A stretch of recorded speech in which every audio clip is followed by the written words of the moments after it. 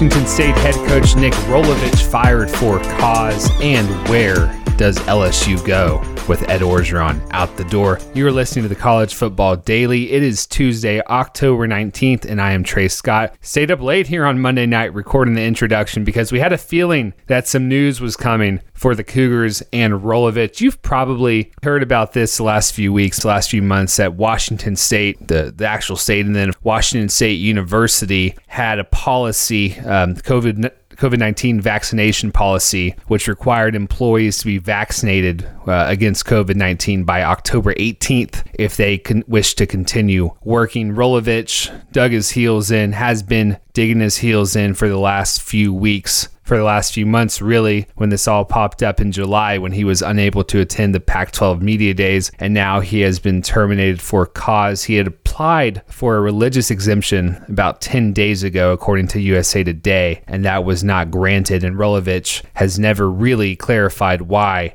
on what grounds he was not willing to receive the COVID-19 vaccine, religious grounds including that. He's not the only one out the door at Washington State. 4 other assistant coaches have been terminated for cause, and this means that defensive coordinator Jake Dickert will serve as the team's interim coach. Rolovich made about $3 million a year. He was in his second year in Pullman, had come over from Hawaii. Cougars went 1-3 last year. We're 4-3 this year. Looked surprisingly plucky. Look, this is just an unfortunate situation all around. There are going to be people who call Rolovich a hero, and there are going to be people who, take him to the woodshed for it. It's not my place to do either of those things, but a lot of players on this roster now probably wondering what in the world is going on. A lot of coaches, a lot of support staff coaching men down for the rest of the season. Total turmoil. It's really unfortunate. There's just a really crummy situation unfolding up there in Pullman regarding Nick Rolovich refusing to receive the COVID-19 vaccine. So this makes 5 FBS head coach openings now for the 2021 cycle. Georgia Southern was already open, UConn was already open, USC was already open, and LSU, of course, on Sunday became open. And that is really the topic of today's podcast. We have Billy Embody from Go 24/7, the 24/7 Sports LSU site, joining us in 1 second to talk about where the Tigers are going from here. Billy gives us his top candidate to coach LSU. It's a big name, spoiler alert, and then tells us really what's happening now the last half of the season, because you've got coaches on the staff still, and they're coaching, they're doing their jobs, they're recruiting, they're managing, they're doing all that stuff. I think that's a tricky situation, but Billy lays it out pretty well and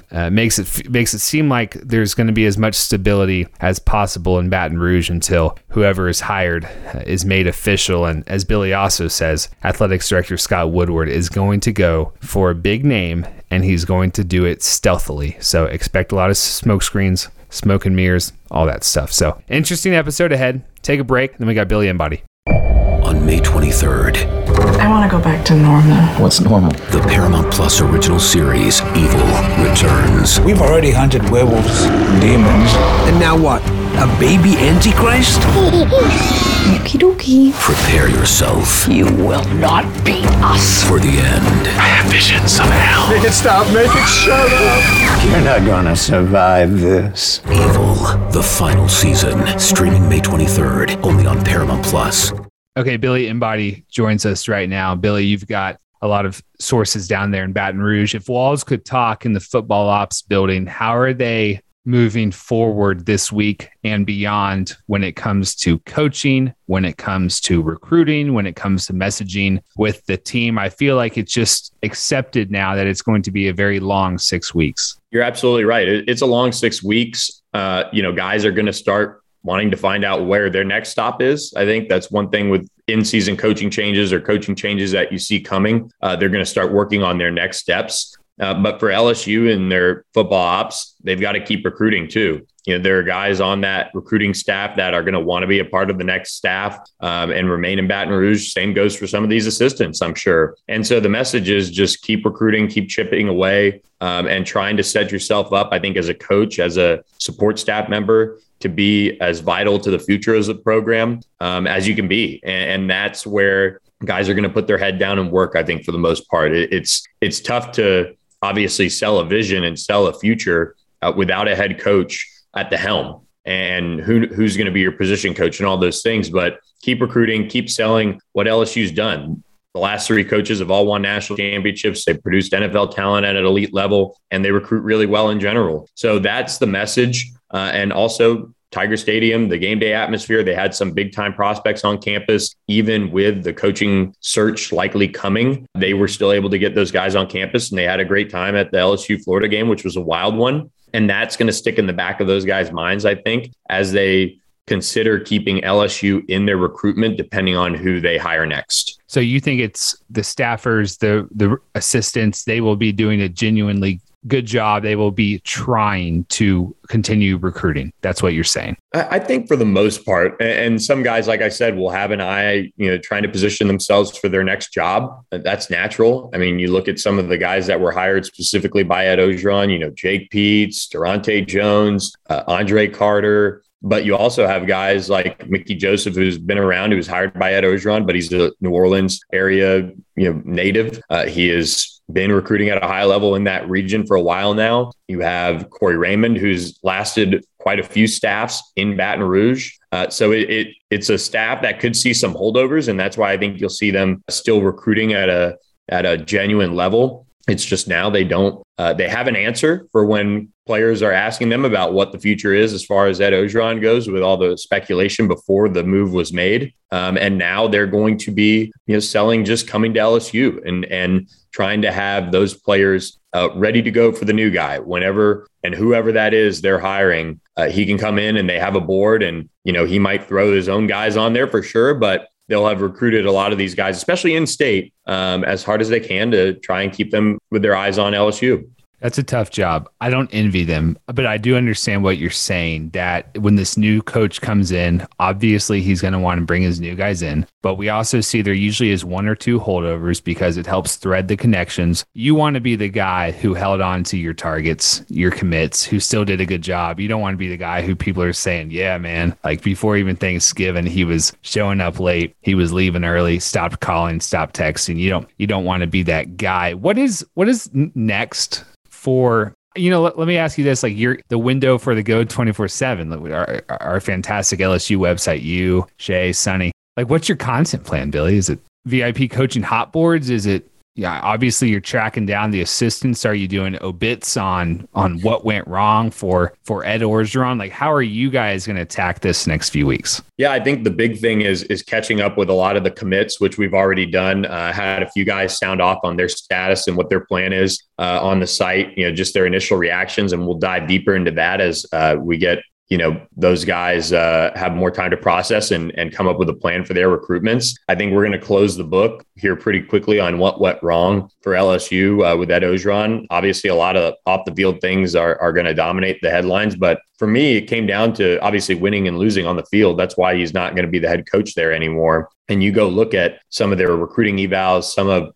their hires. Those are where things really went wrong. Obviously, you can point to Joe Brady being that perfect hire. Keeping Dave Aranda around in Baton Rouge in time for the 2019 season was big. But overall, he really struggled off the field hiring coaches. And some of these recruiting evals, especially in the offensive line department, are really kind of rearing their ugly head, even though they did set a school record, a single game rushing record with Ty Davis Price this past weekend. Mm-hmm. It's still a situation where we got to look back on it, what went wrong, but now it's really going into overdrive on hot board, on deep dives into the candidates or the rumored candidates, as well as, assessing the recruiting and seeing what they need, what's the day one must gets, what's the top position groups that need to be addressed by this new head coach. And that includes the transfer portal. The new rule with 7 extra scholarships, depending on, how much attrition you have after December 15th, that's going to be an area where,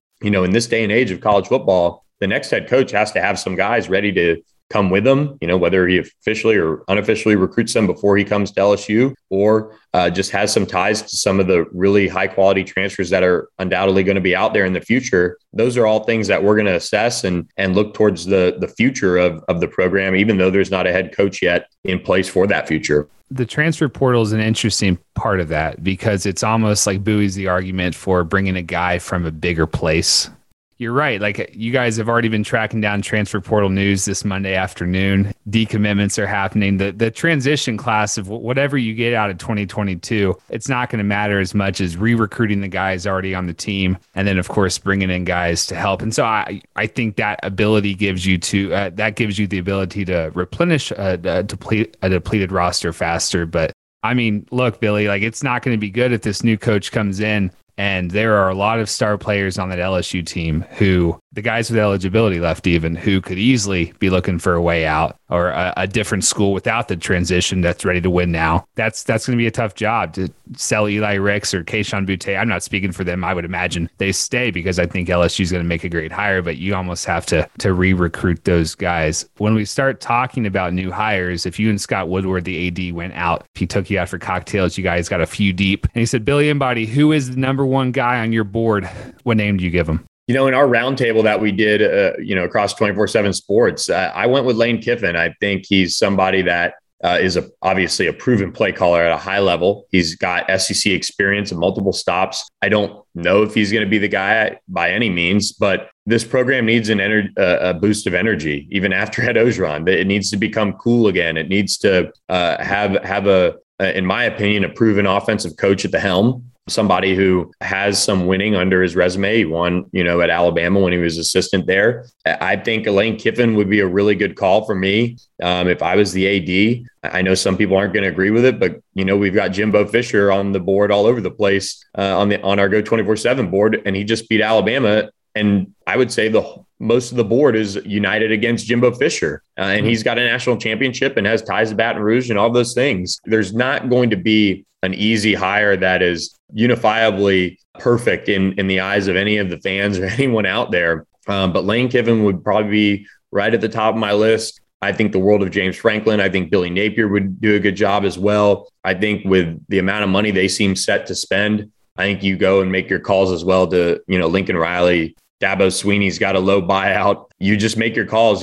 Scott Woodward, the one big thing about him is he's gone big game hunting in multiple sports now at LSU, and he's gone big game hunting at his other stops for football coaches, and he's landed those big names. And I do think it's going to be a big name, and it's just going to be one that is going to be clouded in secrecy, quite honestly, the way he's run his searches. And I think it's going to be a big one. I'm with you. A big one. It's funny how coaching searches work. A few years ago when LSU was making a coaching search, it had to settle on the interim, Ed Orgeron, after striking out on Tom Herman. And Tom Herman doesn't get it done in Austin, and Ed Orgeron wins a national championship. So yeah, you said this is going to be a secret coaching search. There's going to be smoke screens. Are we anticipating after the season? And I know this is a tough question because I don't think we were anticipating a mid-season coaching change, and I guess he is in fact coaching through the season. But you know what I mean? What's the timeline for this? Like, we're not going to get James Franklin rumors like in a week, are we? I would say it's after the season.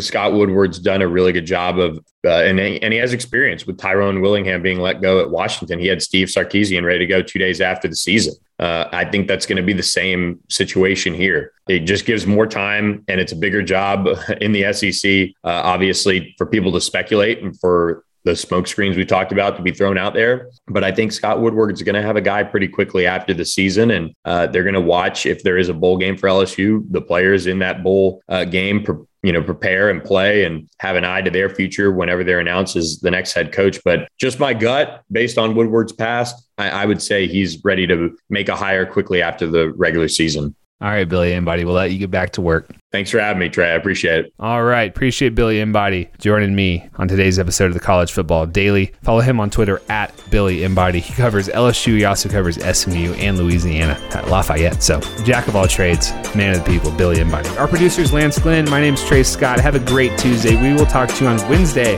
for the next edition of the College Football Daily.